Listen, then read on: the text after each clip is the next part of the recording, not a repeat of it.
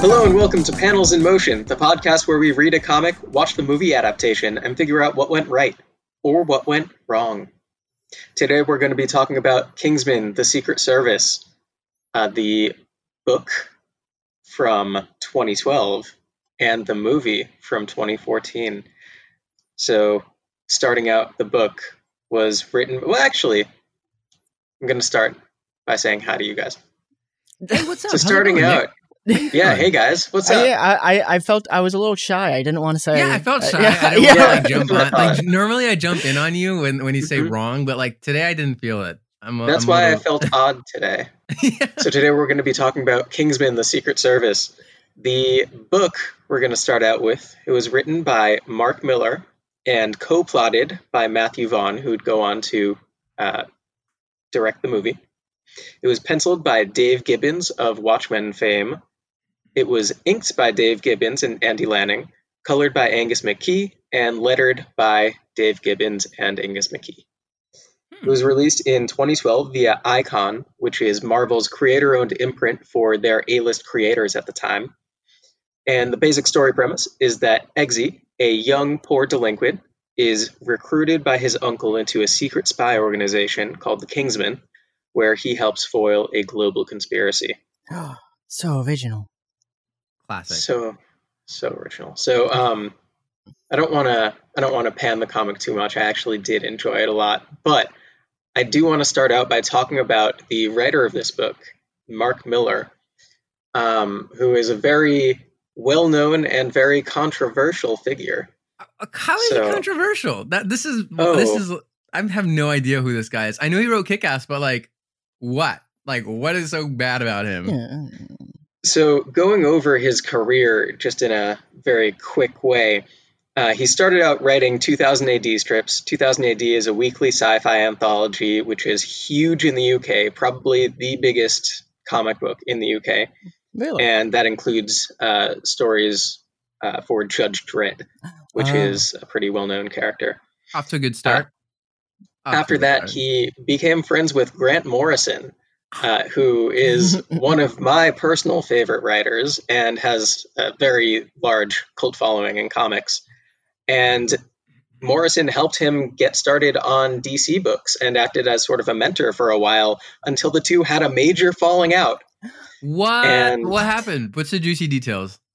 Basically, they were working together, and Mark Millar started to deny the amount that Morrison had helped him, and that had led to Morrison eventually saying, quote, "I wish him well, but there's not good feeling between myself and Mark for many reasons, most of which are he destroyed my faith in human fucking nature." Oh my God. That's great. That's big. He really did him wrong. Wait, so he just to be clear, he just stopped caring, like he made Grant Morrison feel like he didn't need him kind of thing, or like... Yeah, and also there was something about credits and him just denying the amount of work and effort that Morrison had helped him with in his stories, that kind of thing. Well, so nobody really knows the full story there. This is where he starts going downhill then, I'm assuming. Well, that was in the late 90s, early 2000s.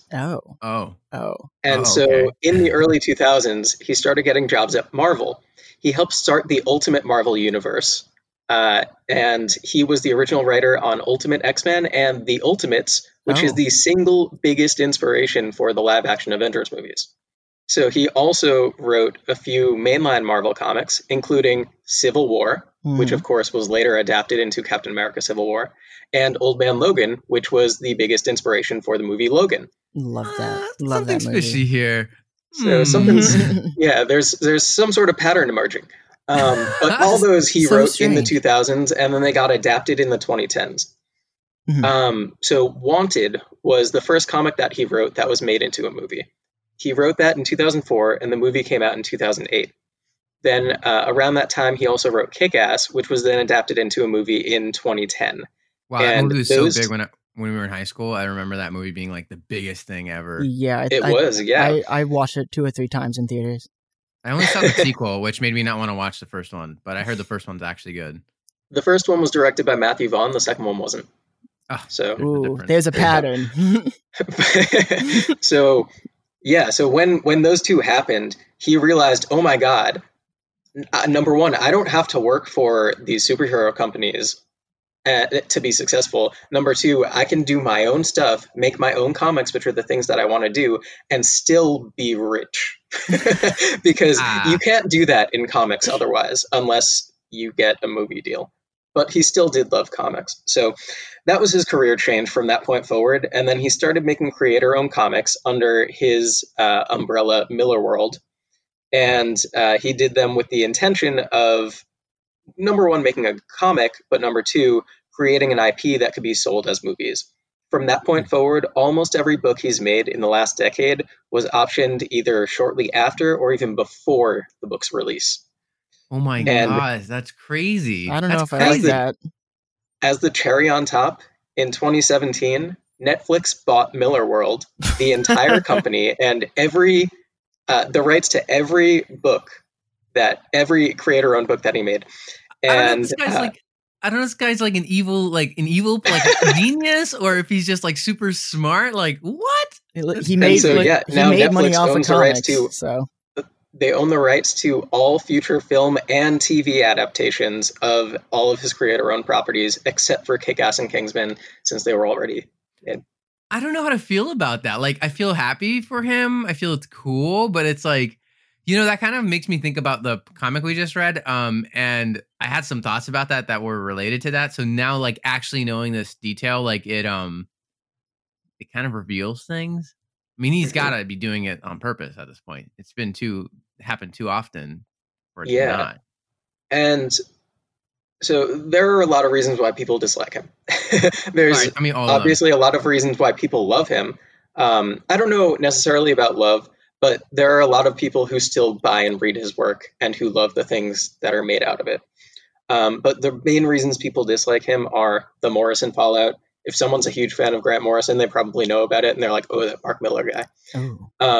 People don't like that his stories rely a lot on shock value, and maybe not rely, but they typically have a lot of like shocking moments.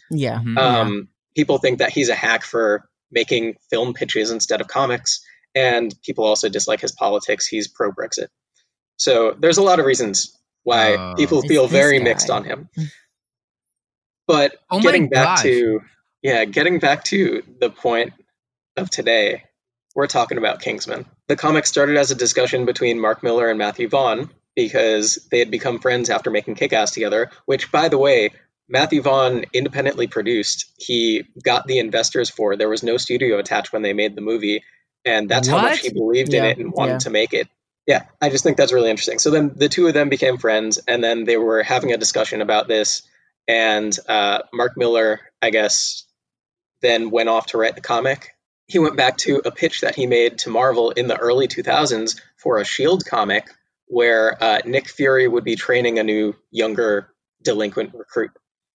And he basically turned that into the thing that they were imagining. Once the comic was done, he brought it back to Matthew Vaughn, and then he said, okay, I can make a movie out of this. I don't like that. And then he did. You shouldn't start a comic in hopes of it becoming a movie. You should just start a comic because you want to make it into a comic. But there's like nothing inherently wrong with him like wanting to tell a story and utilizing one medium that is less cost involved with it to try to get money to make the bigger thing. I don't think that there's anything wrong with that.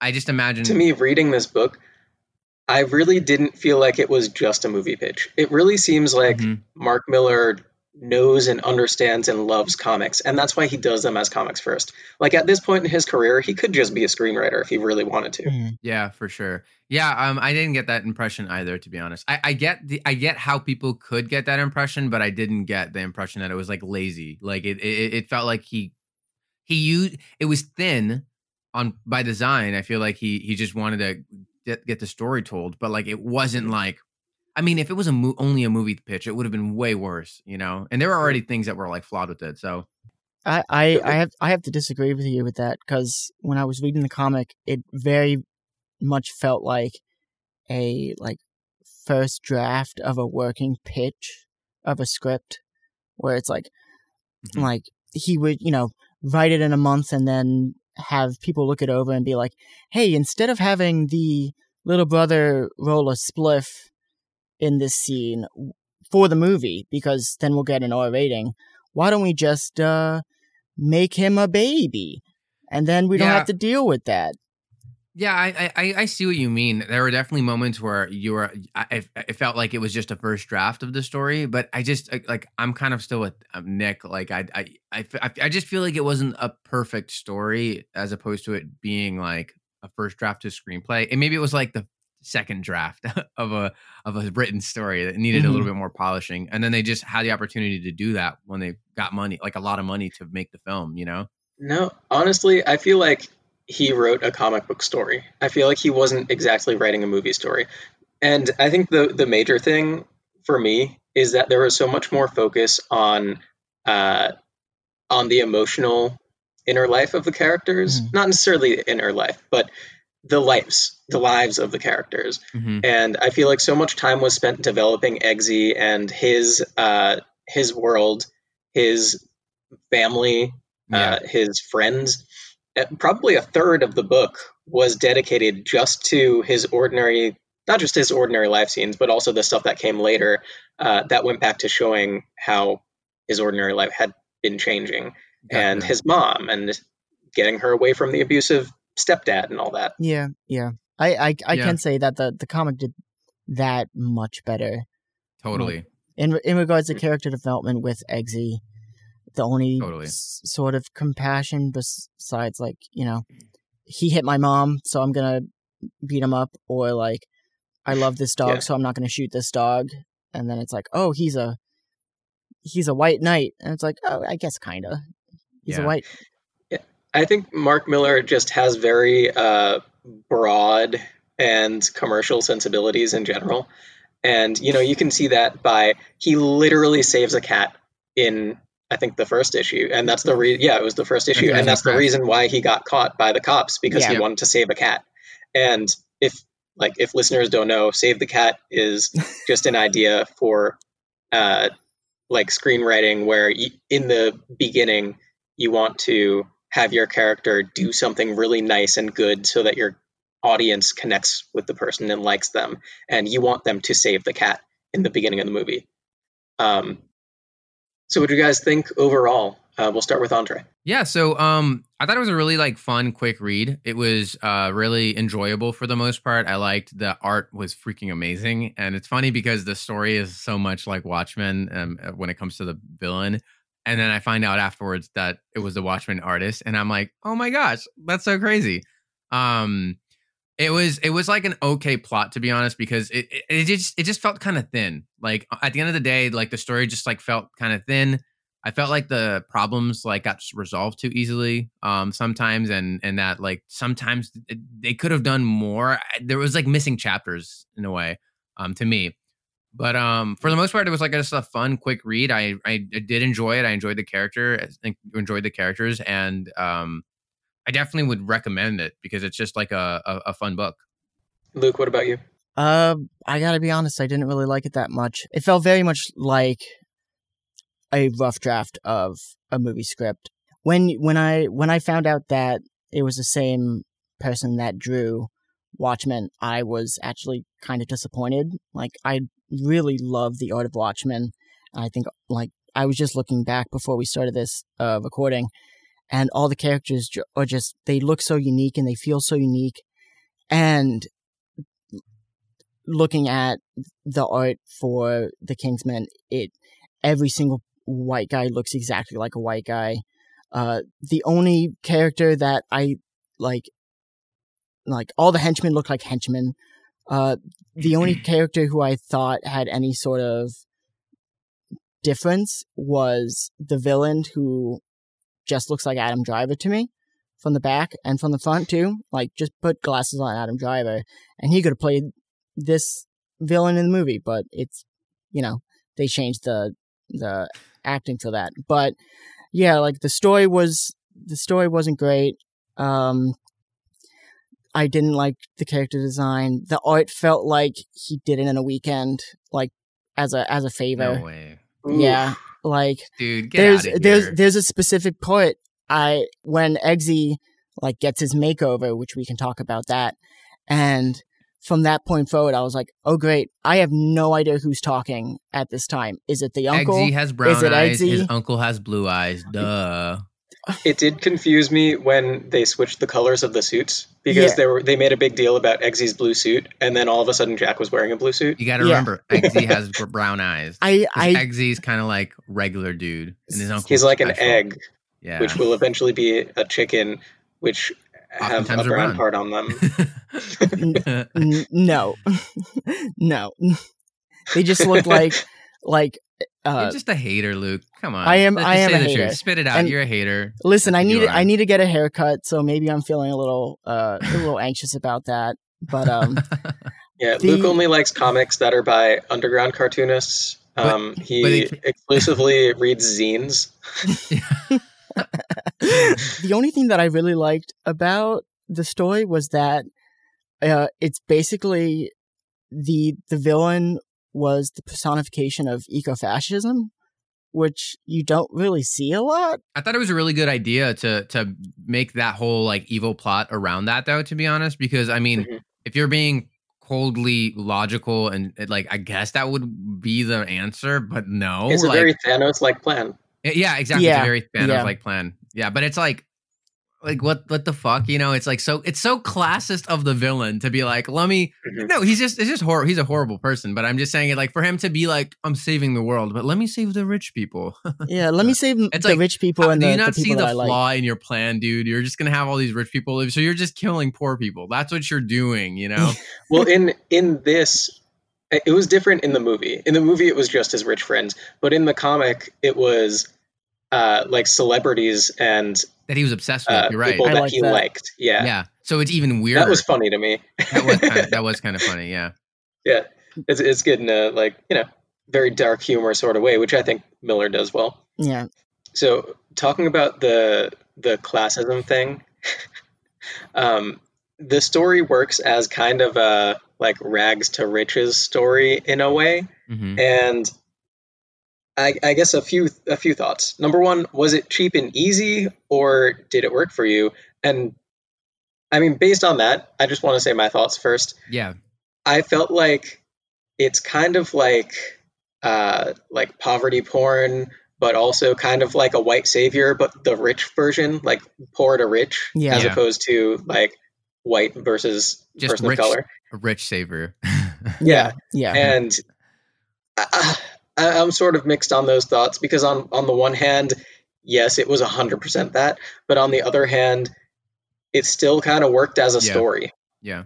And it wasn't too like vilifying of poor people. 100%. There were many moments in that story where like there were some lines that the uncle said. It's like, you're going to live on food stamps for the rest of your life and be a loser kind of thing. And I remember reading those lines and I'm being like, look, I mean, I get what it's like, what he's saying. Like, you don't want to be relying on the government. You want to try to be free.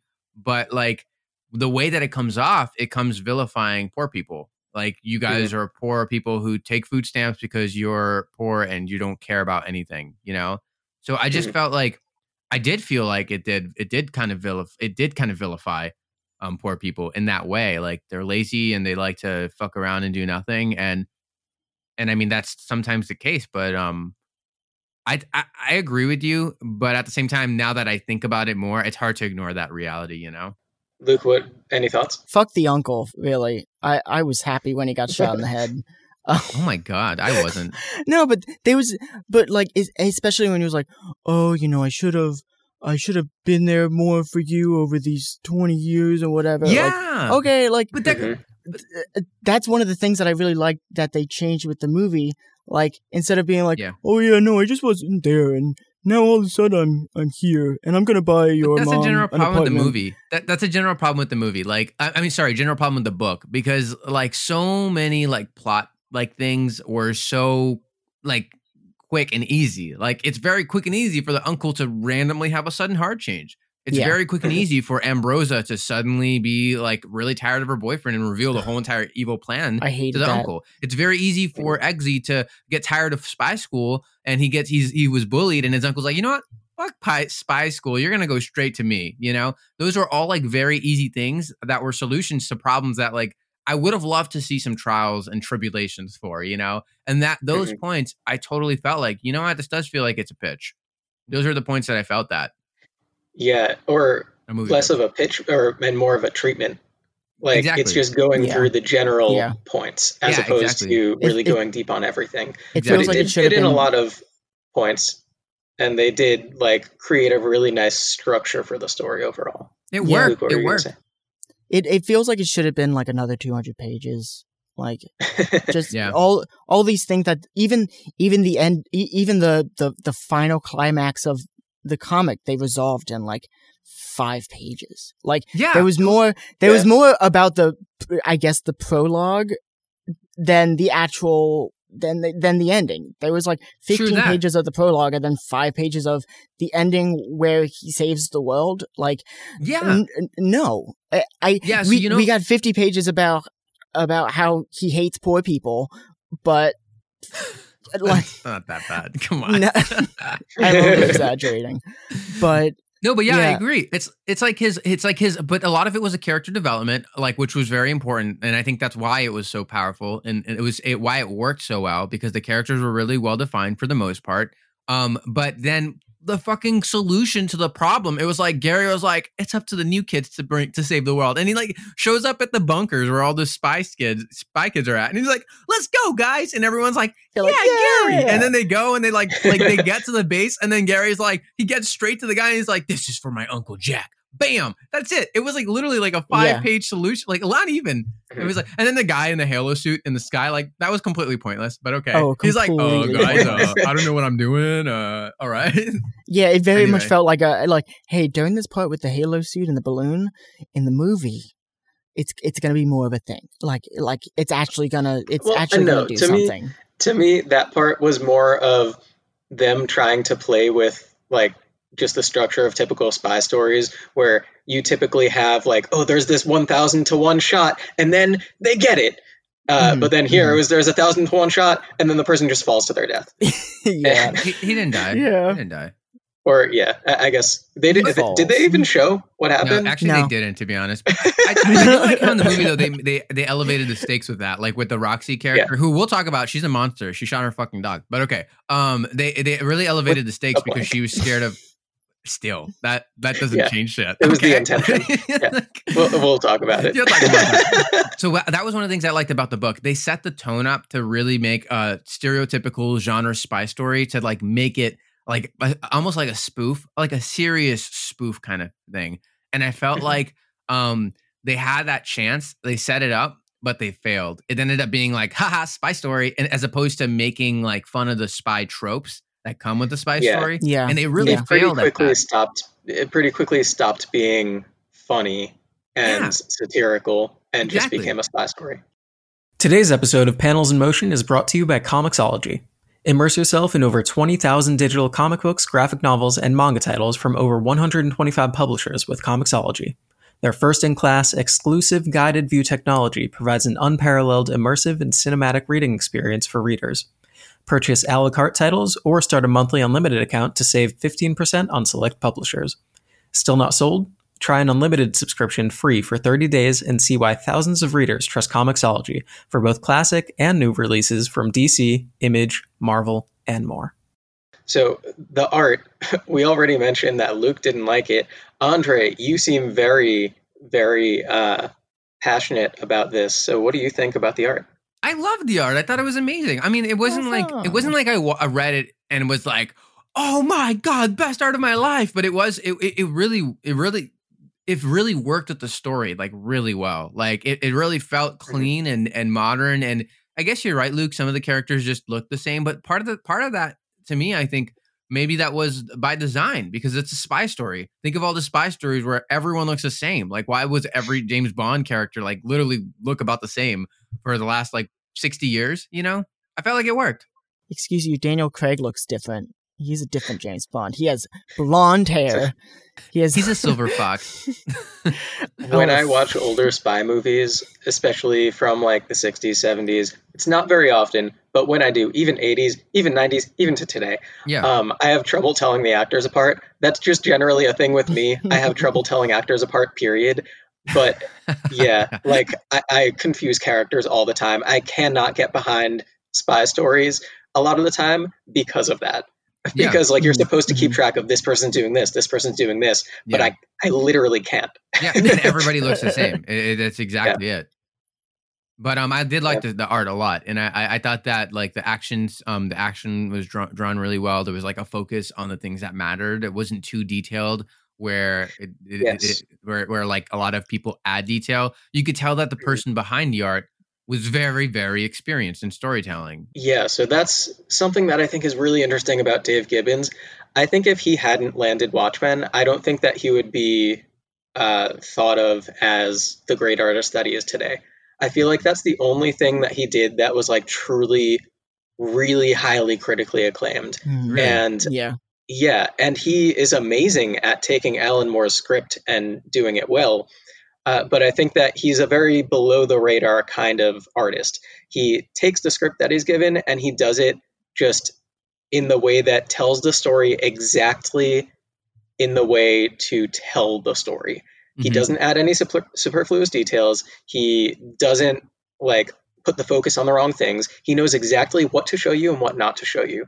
And that's something that people don't really pay attention to. It's something that they feel and that makes a good story, but it's not something that they think about when they look at art. Yeah. And you totally get that vibe when you're reading it. Yeah. And then in addition to that, I feel like the coloring sort of did him a disservice in this book, because I think it has a very like 2000s era coloring where people started using digital coloring and like Photoshop to add highlights and start really sculpting faces. And personally, if you have a flatter art style like what Dave Gibbons does, I think that sort of coloring doesn't work. I think that he needs I think that he needs a flatter coloring style that like uses textures and that like uses complementary just colorscapes, as opposed to a more straightforward, this is what it would look like as a well-lit thing that is sculpted. And that type of coloring, that more nuanced type of coloring didn't really become popular until the last like 6 to 8 years. And I think that Kingsman looks like a comic from 5 to 10 years before it came out because of that reason. And I think that, as I said, just does a disservice to the art. But the colorist, I think, is an amazing artist on his own, not in this book, but if you look up his sci-fi covers that he did for sci-fi books in like the 80s and 90s, they are incredible. So highly recommend looking that up. Angus McKee is his name. But unfortunately, his coloring didn't really work with the book. I don't know. I liked it. I thought it was okay. I see what you're saying, but I don't like think it killed it, you know? And it's not an uncommon coloring style. It's just one that I personally don't like. And just branching off of all those thoughts, the lettering was computer lettered, but it was using a font that is based on Dave Gibbons' handwriting. So I think that's super, super cool. Watchmen was hand lettered by him. So this has that same feel without him having to like write all the things. And it allowed him to utilize a different letterer and still have it look like his writing. That's so cool. And that is cool. I love that sort of stuff. Nice. Yeah. So violence thoughts. Did you guys feel like the violence came off as gratuitous, or was it just right? Was it good? Did you enjoy it, or was it too much? Everything felt very, like, it felt natural. It didn't feel like, for the most part, didn't feel too over the top. The only thing that I didn't like, and I actually went like, was when Gazelle got all of his body, all of his arms and legs chopped off by a laser pen or whatever. That was the only time that I was like, ooh, no, I don't like that. But like, that was funny to me, actually. That was like one of those moments where they nailed the satire. In my opinion. It was like when I was reading it, I was like, oh, one arm, oh, two leg, 3 legs, 4 oh, he's just a quadriplegic now. Oh, and now he has no head. Okay, that was I guess he Wasn't said that no. necessary? I guess it's a storyboard. I like that one because they whipped out a pen. It's like that stereotypical, like, oh, you think you got me, but I have a special pen. So I thought that one worked because I was just like, oh, of course, they whipped out the special spy pen. Is it bad that I didn't like really feel the gore? Like I didn't really notice it. You know, maybe it's because I'm a product of this culture we live in, like Quentin Tarantino movies when I was like in middle school. But like something about it just didn't feel bad at any point, you know? I never really I specifically noticed that in the movie they didn't have any gore, which I thought was really cool creative decision. Yeah, that was interesting, But like I didn't mind it in the book. But then again, that's just me. Yeah, I feel like if I had read this 10 years ago, I would have been like, oh, no, thanks. But reading it today, enough of it came off as funny and satirical that I was like, yeah, I can accept that. And in the first few pages, when I first sat down to read it, or when I was flipping through it before I read it, I was like, I don't know if I'm going to like this. And then once I got into the story, like 3 pages in, I was like, yeah, I'm fully on board. Oh God! Another part that I really liked about the comic. I guess I'm slowly starting to like the comic. No, but when the spy saves Mark Hamill, and then they jump off the cliff, and then oh my god, that was good. They just fall to the death, and the parachute just pops up, and it's the Union Jack. And I even think that the henchmen are like, don't laugh. Like, I love that. I thought that so set good. it up so nicely. That's what I was like. This is gonna be such a funny story, and that's why I was like kind of disappointed when it just wasn't that funny, you know. And I wanted to say that like I know it's like a British story, and so it's like British humor, but like one of my favorite TV shows is Peep Show, which is like as dry British humor as you could get. I love the British Office, so it's like it's not I missed the mark comedically. It's just like I think it stopped being funny at many points. Yeah, I totally agree. The parts that were funny, but a lot of it wasn't. Exactly. Yeah, but that was really good, and I love that they used Mark Hamill like that. Like you know, of all the actors, especially because that was like before he kind of made a resurgence from Star Wars. Like he was kind of in the obscurity at that point. Yeah, so it's like a random he was the person, Joker like, at that point. Yeah, so it was really funny to me. So one other thing that I think we haven't really touched on yet, the uncle. How'd you feel about him? How'd you feel about the fact that it was the uncle bringing Eggsy into this new world and just him as a spy? Nepotism much? You know, like we're talking about a rags to riches story, but but you're like utilizing nepotism to like make it a point about it. Like what makes no? It's very like here's me trying to get super deep about a story that's just a fun, quick read. Like and you're not supposed to get too invested in, but like you know, like. What are you trying to say? You know, like, is there, I don't know. Like, I don't give a fuck about the uncle, honestly. When he died, it was kind of a shock thing. Cause I was like, whoa, like he died. Like that's fucked up, you know? But at the same time, very conveniently, his glasses were on the entire time so they could reveal the plan to everybody else. Yeah. Now, like one of those moments. So I was already kind of pissed about that. I was like, first of all, Ambrosia tells him everything, like without any problems. Second of all, he has his spy glasses on. So everybody heard it. So it's not like, so if he died, like, everybody else knew, but the uncle was whatever, dude. I was like, why is the uncle caring now all of a sudden? Because the one comment that the mom made at the station, like, you come once a year for Christmas, like, if that's really who he is, like, do you really think that comment's gonna fuck him up? But it did, and that made him want to bring his Eggsy in, and then he fucking worked his way to the top, and then he quit, and then he was like, you know what, screw spy school, let's just go straight to the top. And Eggsy was like, all right, Mike. Like, get out of here. I'm sorry. Also, and then like at the end, everybody was friends with Gary as if they weren't talking shit about him. Confusing. Yeah. Because the greatest feeling of all is the feeling of public service, Andre. They were bonding over the feeling of public service. That shit pissed me off. The greatest feeling is public service, but like they're like driving really expensive cars. They're like super luxurious. They're complaining about budget cuts. Like, oh my god, a bajillion-dollar budget got cut. We're all facing the cuts. Like, what? Like eating at a really fancy restaurant. They all have like that was another thing. Scooch. It started out being kind of satirical of like, oh, would you mind ordering like the slightly less expensive thing because we're facing budget cuts? Yeah. And that was kind of funny, but then it stopped being satirical about it. Yeah, it like okay, and then because it stopped being satirical about it, you actually start taking it for what it is, and you're like, so this is just a bunch of like rich people making money off of the government, and he's talking shit about the mom who's on food stamps, but meanwhile he's here having like $1 million steak, and he's like, oh, I'm facing budget cuts. Like, which one? Who's taking money from the state? Like, you know what I mean?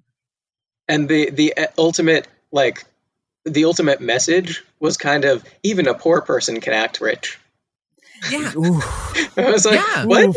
What are you trying to say there? No, yeah, right. Like it's like, oh, don't dress like your friends, don't talk like your friends. Like you have to be a gentleman, like in the terms that we define it by, and that's how you'll know that you're actually a good person. And it's like, or he can be a good person and say whatever the fuck he wants and dress however the fuck he wants and still be rich, might I add. So it's like, what kind of fucking yeah.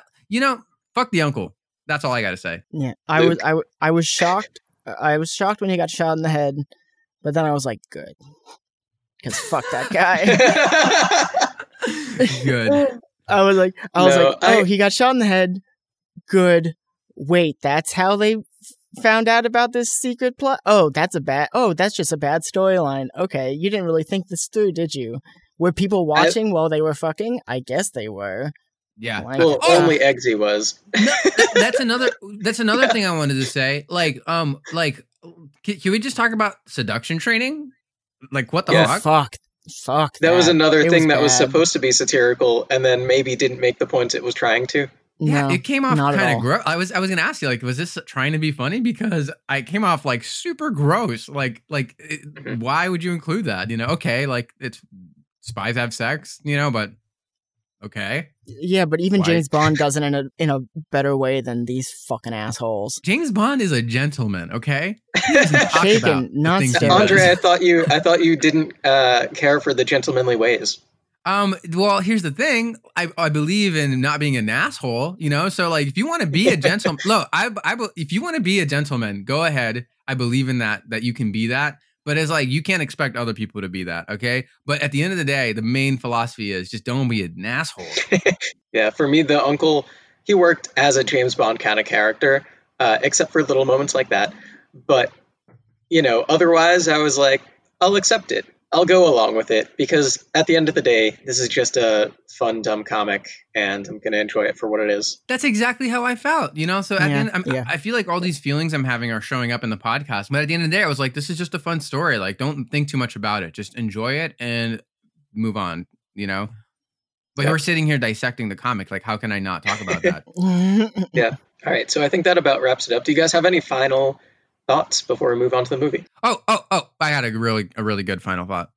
They just kill a random person. That's the training. Like that's how you get inducted. Like that's literally gangs. Gangs do that. Like you got to kill a random person. That's how you get in. But this is with poor. Her Majesty's Royal Secret Service, and and the guy he killed was poor, so it was okay. Mm-hmm. Oof. Yeah. Oof. Well, that's a final thought if I've ever heard one. All right, yeah, my final thoughts. I said what I wanted to say before. It's fun. It's decent. I wouldn't necessarily recommend it over many other comics, but if you saw the movie and want to go back and have a curiosity, why not? Yeah. All right, so we're going to take a little break, and then we'll be back for the movie discussion.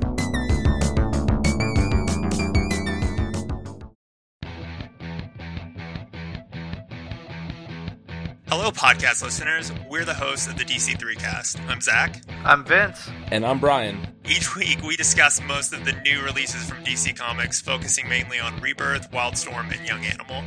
We also look at the news of the week, discuss the film and television adaptations of DC material, and dig into industry rumors. We've also had a number of DC creators on our show, like Scott Snyder, Jim Lee, Christopher Priest, Steve Orlando, and Joshua Williamson. So, if you like Borat jokes, my wife, Bad Endidio impressions, this is bad? What the and an in-depth look at DC each week, join us every Wednesday morning at multiversitycomics.com, Apple Podcasts, or your podcatcher of choice. Come get Jurgens with us.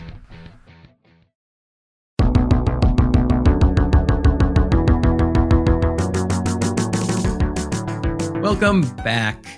We're going to talk about the movie now. So the movie was directed by, as I said before, Matthew Vaughn. He's credited as a co-plotter on the book because he and Mark Millar came up with the idea together. And then Mark Millar went off, wrote the book, came back, and then Matthew Vaughn was like, sure, I'll make a movie out of this. But even in taking that, he purposely took a different track. He saw the things that worked in the comic. He thought, these are the things that I'll use as my base structure. I've said the word structure like 5 times this episode. I don't regret any of it. And yeah, then he just filled it out from there. So the movie was written by Matthew Vaughn and Jane Goldman, who is a frequent collaborator of his. They worked on X-Men First Class together, which they co-wrote and he directed. They also that was a good one. Have co-written a few other things. Was that Andre? That was a good one. I really liked that X-Men movie. That was the one with the plane, too. right? The plane at the end. Oh, yeah. No, that's the best one. That's the best one. And so the movie first premiered in late 2014, so it's technically from 2014, but it had a wide release in early 2015. Vaughn actually chose to do this movie instead of the sequel to X-Men First Class, which was Days of Future Past. The one that sucked. Yeah, that's a bad one. Yes. I mean, personally, I liked it. It wasn't that bad. No, it was all right. It just wasn't like great. It wasn't First Class. Yeah, First Class was really good, and it set up some real high expectations, Yeah. So the scripts for both Days of Future Past and this ended up being finished at the same time. So he had to choose whether he wanted to go with, this, I think, $800 million movie or this rather smaller movie for a big budget studio. Mm-hmm. And it was both through 20th Century Fox. So, damn. Yeah, he decisions. He was like, you know what? Kingsman is more me. I'm going to do Kingsman. Nice. And that's impressive. I respect that because I respect that too. Hey, it still ended up being a huge, success. No, and that was it awesome. Continued his career too in a way that I don't think X-Men would have. 100%. No, 100%. Yeah, good on him. So, when faced with two great options, pick one of the great options. Essentially, Andre, you are like the Oracle. No, the Oracle. You're like the Oracle. You're like that the Oracle mystical Matrix. I'm like that mystical person in the video game where you go to and they tell you like the special quest, and I tell you like because I look into the future and stuff, and I'm like, that actually is the Oracle. Yeah, so maybe that reference was right. Yeah, you got to stick to your guns, Nick. Andre, you're the Oracle. Thanks. So, getting into this movie, overall thoughts. We started with Andre last time. Luke, how about you? What says you?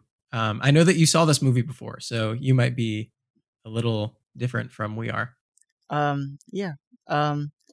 This is the quintessential dad movie. It's just like James Bond movies. It's funny. The cinematography is great. The lighting's great. The characters are great. The story is great. Dads love great lighting. Dads love lighting. Dads love lighting. You know how many light bulbs my dad sends me, and he's like, "Here's some more light bulbs," and then I go, "My dad sends me these LED light bulbs that he's like, I got this off of eBay. They're from China directly, and they're like really energy efficient." And I'm like, "Okay." Yeah, I love this movie so much. It's so good. I was really excited when I saw it on the list. I didn't realize you were a dad, Luke. These movies are my guilty pleasure. I wrote down in my notes, if I have the chance to watch The Lighthouse or Kingsman, I'll go for the Kingsman. Oh my God, you're so pretentious. Get out of here. Oh, fuck you. Like, why guilty, first of all? It's a great movie. No, they're great movies. When Nick, you were saying that he took the best parts of the comic and then put it into this movie, basically he just took the skeleton and then made it his own thing completely.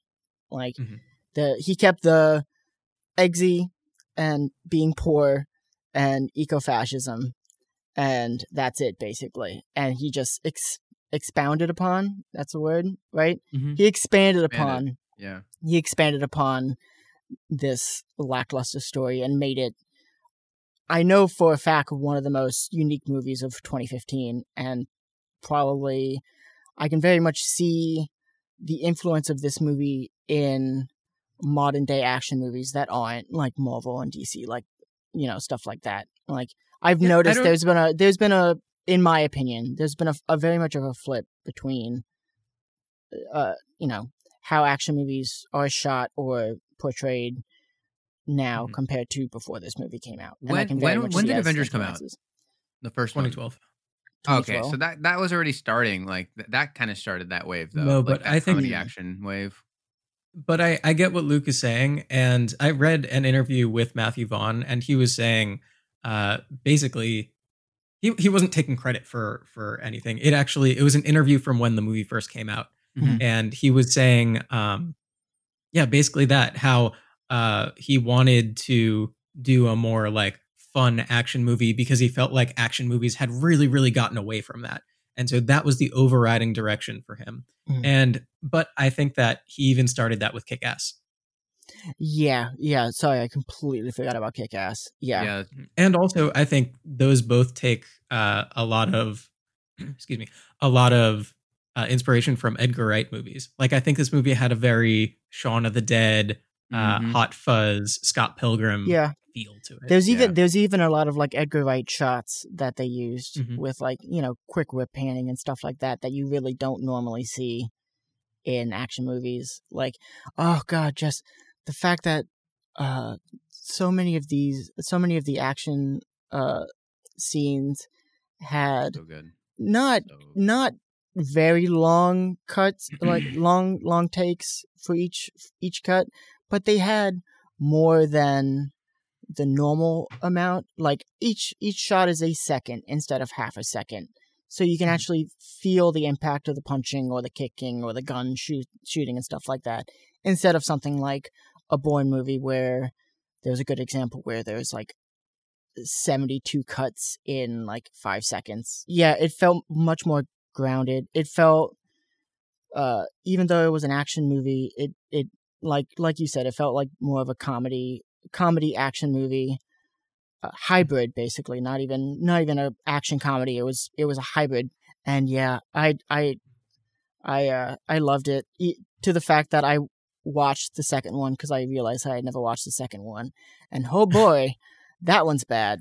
But we're not talking about that one. Whenever Matthew Vaughn leaves a project, it just starts going downhill. Actually, he did direct that second one. And I think he wrote it too. Yeah. Oh, that's disappointing. That's really disappointing. Well, he and Jane Goldman. Yeah, you fucked up. But Matthew. Andre, what were your overall thoughts? I pretty much agree with Luke. I really enjoyed it. First of all, I don't really know Matthew Vaughn as a director. I know you guys are talking about like how it had some Edgar Wright feeling. I don't think it was even inspired by him though. I just feel like he had his own real vision. Like the action scenes were shot like something like what I've never seen before.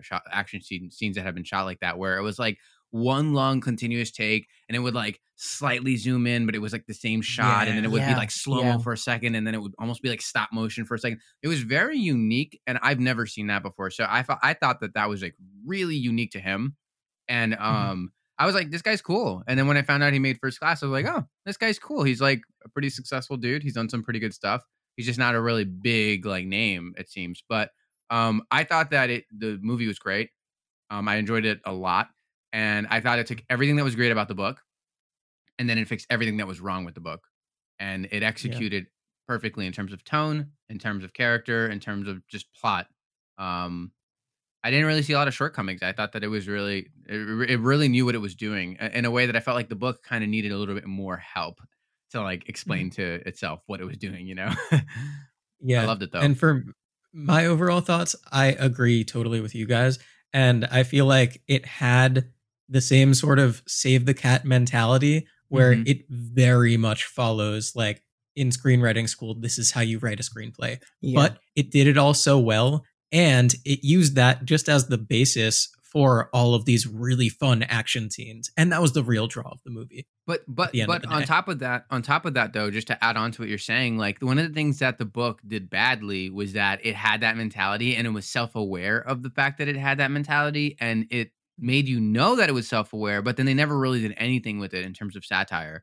And what the movie did is it took that and it actually made it satire. It actually spoofed spy movies in a way that you don't see. It wasn't like a James Bond movie at all. It was like completely like joking. Like like that scene where the heads explode. I mean, they're fireworks. That was so fucking funny. Or the scene where the lady slices him down the middle. Anyway, when she got like all the bedding and sheets and stuff like that, and tossed them to Mark Hamill, and so she could like cover up the bodies before Samuel L. Jackson's character walks in.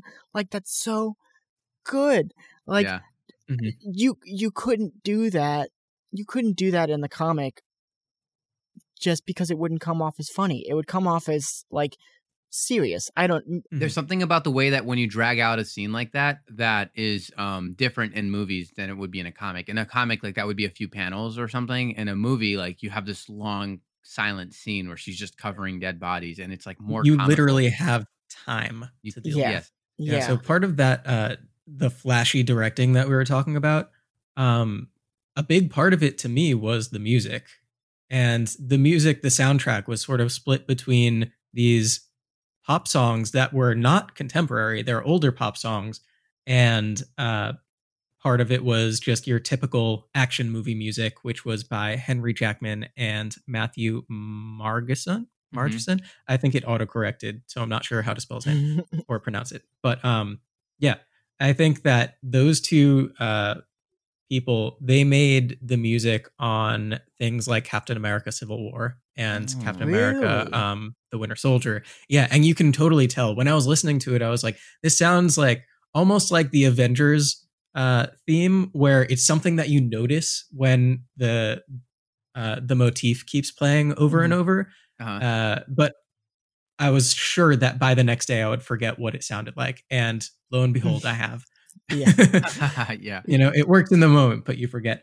But really, I think what set the soundtrack apart was the use of those pop songs. Yeah, I like that. What better example than the scene in the church where they're fucking playing? I think it was Freebird, but during the guitar solo part. Yeah. Oh my god. Like, that was so good. Like, that scene was intense. Obviously that scene was like went viral many times for various reasons. But that was a really great use of that song in that moment. It felt perfect. And that was like the best part of the movie. One of the best parts of the movie for me, outside of the heads exploding. Yeah. That was so to pomp and funny. circumstance. Yeah, that was so good.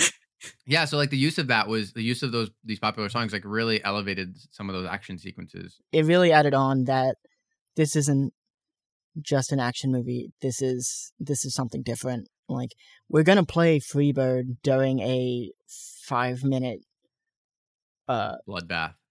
Yeah, bloodbath. One cut. That's not really one shot. That's not really one shot. Like, it's all stitched. And I have no idea how they did those shots. Oh my gosh. I watched a video about this. Basically, whenever there was like a zoom in, or if someone came in front of the camera, that was then another cut, and they just like stitch. They use plates of the people fighting to make it feel more natural, like these cuts more natural. Like, looking at that video and then watching it when I did, I could count. It was like 4 or 5, 6 cuts, or more than that. But was it in a green screen? No.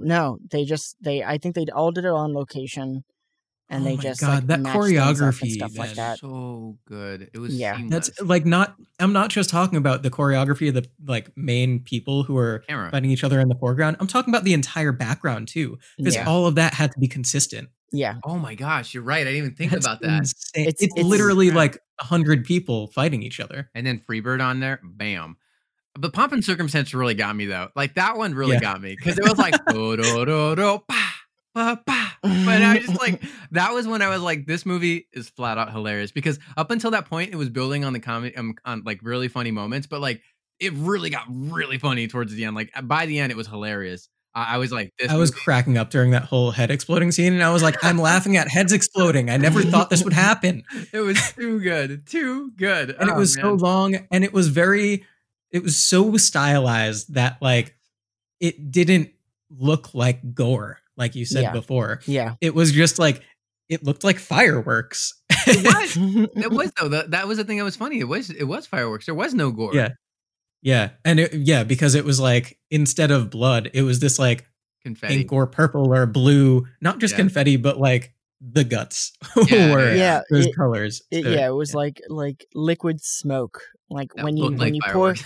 when you pour oil into water and then it just like sinks down. Like it was like that, except shooting Yes. up. It's But too good. And that was something you upside can down, only yeah. do in movies too, because like again, like the Totally. length of that scene is what made it so hilarious. Like you can't, Mhm. you wouldn't be able to pull that off in a comic. Yeah. And the choreography and Mhm. all that. I love how cheeky the movie was.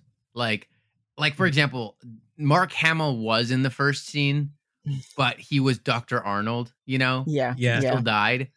Or like, you know, like the special effects were purposely cheesy. It was really, I love that tone about it. It was really like self-aware and like of what, like the comic and how silly it all Mhm. was, you know? I really love that cheeky tone. Yeah, but at the same time, a lot of the story was changed and not just expanded on, like we said before. But I mean, the biggest thing for me was that Eggsy's family had a really small focus, like compared to, I said in the comic, probably a third of the comic Mhm. was that. Yeah. In the movie, it probably amounted to maybe 5 to 10% of the screen time total, probably closer to 5. And part of that is because in a movie, like they were able to expand and do a whole bunch of other scenes. And if you're going to do so many scenes, why focus on that stuff that's really just an emotional backbone when you could add more and more and more and more action scenes? Yeah. Well, I also thought that like what they removed was warranted, and I think that they were still able to execute some level of empathy, like towards like the background of the family with the Mhm. little that they had. Yeah, agreed. So it's like if we could do more with less, why wouldn't we? So we could do these awesome head explosions, you know? I don't blame them. Part of that consolidation of the story and the emotional beats was making the uncle not actually the uncle. So the mentor character wasn't Eggsy's uncle. Eggsy's uncle no longer exists in the movie. Hell, thank God. It was his dad was shot and killed on a mission 16, 17 years prior. Yeah. And now this guy who was his friend is the one mentoring him. But I will say that it lost a little bit of that emotional pull when he died, though, because like it was more of like a buddy relationship, and obviously it's still horrible to find out that this person died. But it's like that is the one part where it was like, yo, like his uncle died in the comic. That was his one family member he looked up to, like outside of his mom. But like that was the one person who. So I felt like in the movie they did kind of lose that with the uncle. But honestly, it still worked. It was still great. Yeah, it took me a few minutes to readjust, but after those few minutes, I was like, "This is better." Yeah, yeah, exactly. Yeah. Andre, we talked about this off air, but you mentioned how you really liked the character designs, and you felt like in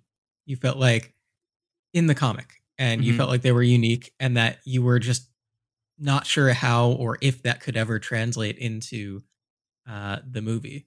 And about that, number one, I want to hear your thoughts. But number two, I just want to say, when casting a movie, your lead is going to be a good looking person, like no matter what. And that's not what Eggsy was in the comic. So how did you feel about it? Yeah, so I was telling you before I watched the movie, like I don't know what the movie's like. I know it's popular, it's probably pretty good, but at first glance, I feel like the casting is off. Like the uncle looks a little bit too old. The Eggsy looks a little bit like too posh, like polished. You know, it didn't feel like that like dirty, like grungy background that I got from the book. But I didn't love that, but then when I watched it, it really surprisingly worked. The actors were great. Like all of them pulled off their parts really great. I also didn't realize that they changed the plot so much in the movie. So with the changes that they made in the movie, it worked better. Eggsy, I mean, they probably could have done a better job, like making him look a little bit like grungier and more like, but I thought it was okay. Like I really don't think that it was that bad. After watching the movie, you have to really watch it to feel if the casting is right or not. And it was. I thought the casting was pretty decent considering the changes they made. And the costume design made me laugh because, like, Eggsy doesn't look like someone of his background. He looks like a stylized image that someone would have of what someone from his background would be. Yeah. And that was it worked though. I think it worked because he's a really good actor. If he wasn't that great of an actor, it wouldn't have been pulled off as nicely. Because I agree, like I said, at first glance, you think, nah, that's not it. Like he's clearly not that. But yeah, he was a really good actor. So he did a really good job with his part. I don't know who his name is, but he did awesome. And it's Taron Egerton, actually, Gotcha. which is funny because Eggsy. Oh wow. And he did that parkour shot. Yeah. You know? I love that that. That amazed me. I was like, whoa. I love there's no stunt doubles here. You can't hide a stunt double in these. I love how there was literally one parkour shot in the whole movie, unless I missed something. Like, I wrote it down in my notes. It's so unnecessary, but it's so great. Like, Of course it was necessary. It was necessary. Luke. They That's didn't more have important to, than the family drama. Like, we need to see some parkour shit. But it was like a solid it wasn't 30 even seconds like, of him jumping building to building. The best part was when he jumped and he was down there. Everyone's like, "Hey, Eggsy, we'll get you next time." And he's like flicking them off, and it's like they all have guns. They all have guns. Like, bro, just take out your gun and shoot him. But it was like, okay, whatever. That was some cool parkour shit. Loved it. It was great. Everything was great. It was one of those movies that it's like, I don't give a fuck what you do. As long as it's fun and it's exciting, I'm down. You know? I don't care if it makes sense or not.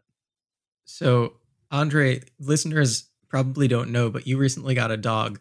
How did you feel about all the dog stuff in this movie? So I totally was going to say this as my thoughts, like, of the movie, single-handedly, puppies. It was so cute. Like, the movie was great, but the puppies, oh my God. So, like, I thought that was so fucking cute. Like, I was dying on the inside. And I loved how he picked a little pug who was like a little tenacious pug. I was like, oh my God, this is so freaking beautiful. And I was like I loved how they had a little doggy bed in front of their bed. I'm sorry, I became like an intense dog person when I got my dog. But like, then he had to shoot the dog. This is my one note. This is the note I was going to say. And I said it before. Can we all just agree that Roxy, even though she was really nice to Eggsy, she's a fucking monster? Because who would shoot your own dog? It's a goddamn job. Like, I'm sorry. Like, that's fucked up. At the end of the day, she didn't actually shoot it, but she had the intention to kill her dog. It's the philosophy. I don't give a fuck. It was messed up. It was messed up. That's some bullshit. It doesn't matter what the end. It doesn't matter what happens afterwards. It's what the choice that she made in the moment. It's a choice that she made. And also, can we just talk about, like, what the fuck is this? Like, this Kingsman training. Like, you have to shoot your dog now. We have to see how strong you are. It's like, are you kidding me? As if, like, not revealing anything about the organization you're working for while a train is bolting at you is not enough. Like, are you seriously telling me? Like, so I thought that him not shooting his dog clearly, as a character choice, made him such a better person than all of them, because it was like he was above that posh bullshit that was all full of like traditions. Like, fuck that. I'm like, I'm real. You know, I'm not gonna kill a dog for you guys. I thought that made him a stronger person. Not only did he save the cat, well, it was a fox in the movie, but did he save the cat in the beginning? He also saved the dog. Yeah. So, like, there's no way that you can dislike this character. There was a super emphasis on him being just like awesome, like a really good person, you know? And so, yeah, I love the dog inclusion though. It was really cute, like having them puppies and then having them grow through the time period, like through their training, and then them eventually being super trained. Like, that was obviously not necessary, but like you said, there's a commercial appeal. Like, who doesn't like seeing puppies being like good boys, you know? Like that was too good. So we haven't talked about the villain. How'd you guys feel about Samuel Jackson's portrayal of him? He was definitely very colorful. I enjoy the representation of people with speech impediments in movies. So, see, a lot of people. Okay, that was something I found interesting. A lot of people who don't have speech impediments were complaining about it, and you know, I think it should be up to the minority who is being depicted to. Yeah, no, I liked it. And he actually does have a stutter in real life. Like, maybe the you know, it was maybe like a little over the top, but what was he gonna do? Have it like, if he just had a normal British accent or used his Samuel Jackson accent, it wouldn't have been as memorable. He would have just been this villain. Yeah, like normal shitty villain. In his mind, he said that he thought of the character's backstory as being he had a lisp when he was younger and nobody took him seriously. And I was like, man, that makes perfect sense for this character. Yeah, it like, did. I think that's great. And especially for someone who's like a tech genius and really successful in tech, I feel like there's like little things that like they were probably bullied about when they were younger. Like, that's a very generalizing statement, but I feel like it is true in a lot of ways for a lot of people. Yeah. It would make sense that why he became an eco-fascist. Like, just explains everything. No, Samuel L. Jackson did an awesome job. Like, he really killed it with that character. So, what were you guys' favorite action scenes? Oh, the church.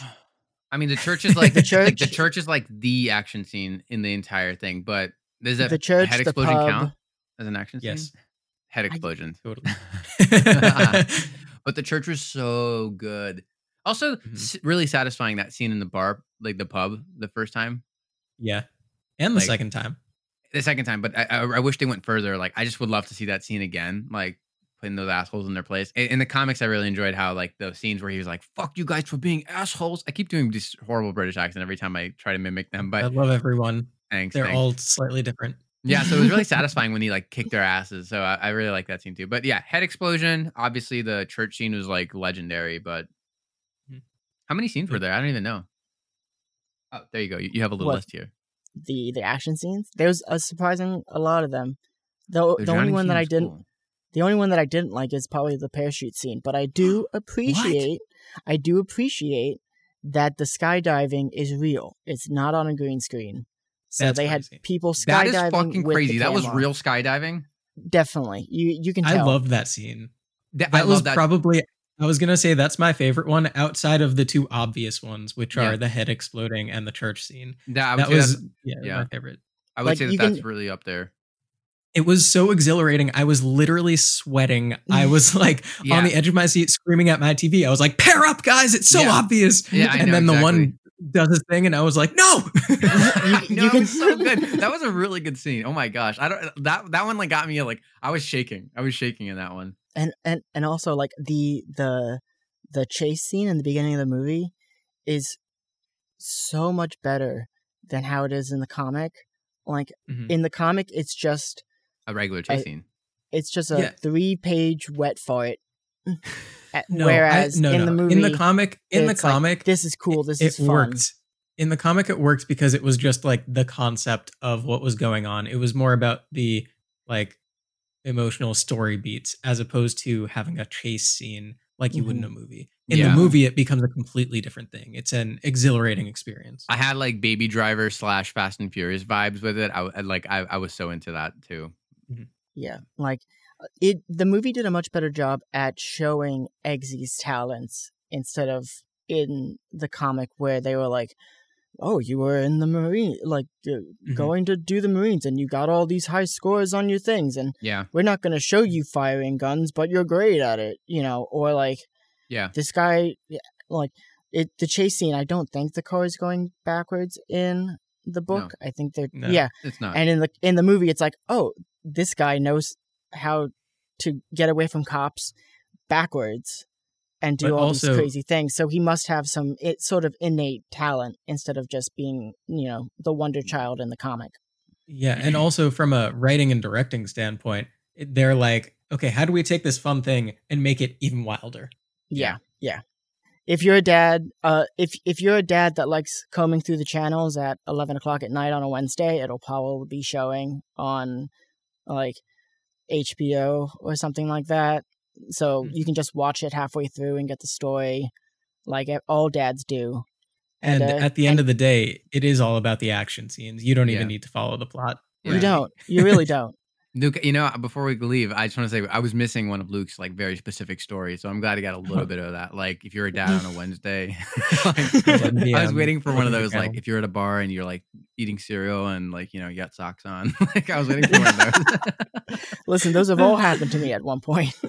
Oh man, cool. So, all right, preferences. I don't think we even need to say it, but let's say it. Movie. Unity vote. Andre. Movie. Wait, we got to say it in unison. Ready? 1, 2, 3. Movie. Nice. Wow, this is our second ever Unity vote, and it's right after the last time when we all voted book. We don't mess around. Like, we have to do one for the other one right after each other. Like, we're serious. So I hope that next episode is our most divisive yet. But before we get to that, it's like I pick movie, you pick book, Luke picks like a third thing that isn't even any of the two things we watch. He picks the animated series from the 80s. All right, so our closing quote. This one is from Dave Gibbons, the artist of the book, and it was from a CBR, Comic Book Resources, interview that was reprinted in the back of the trade paperback. To me, to have a movie made of your work is not the final validation of it. Comics have a whole validity and a whole position of their own. I think that's very valuable and should be maintained. And later on, he said, I think you always have to play to the strengths of the medium you're working in and make whatever changes or compromises are necessary to make it work best in the form in which you're expressing it. Mark and I are quite clear. There's the comic over here. There's the movie when it comes out over there. The two are completely separate enterprises. So interesting. So wise. This guy's awesome. And really, interviews with Matthew Vaughn, he said pretty much the same thing. And I think that comes ultimately back to Mark Millar and the fact that he's like, I think that's his philosophy. And so he cares about both mediums a lot. Yeah. And so I think he finds collaborators who think that way as well. Yeah, that's cool. Good for him. All right. So next month, we're going to be doing The Adventures of Tintin by Hergé. We're going to be doing volumes 9, 11, and 12, which are The Crab with the Golden Claws, The Secret of the Unicorn, and Red Rackham's Treasure. And the movie is going to be the 2011 The Adventures of Tintin 3D animated movie directed by Steven Spielberg. You can follow us online at Panels in Motion on Instagram and Twitter. You can also find our show on Spotify, Stitcher, and Apple Podcasts. And if you use any of those, especially Apple Podcasts, rate and review us, subscribe, do all that you need to do to help our podcast reach as many people as possible. Because show us some love. Yeah. Number one, everyone loves some love. And number two, I can't top that, really. I was going to say, you want us to be reaching as many ears as possible. But at the end of the day, it's all about love. Love, baby. All right. So we'll see you all next episode for some Tintin. Peace out. Peace. Bye.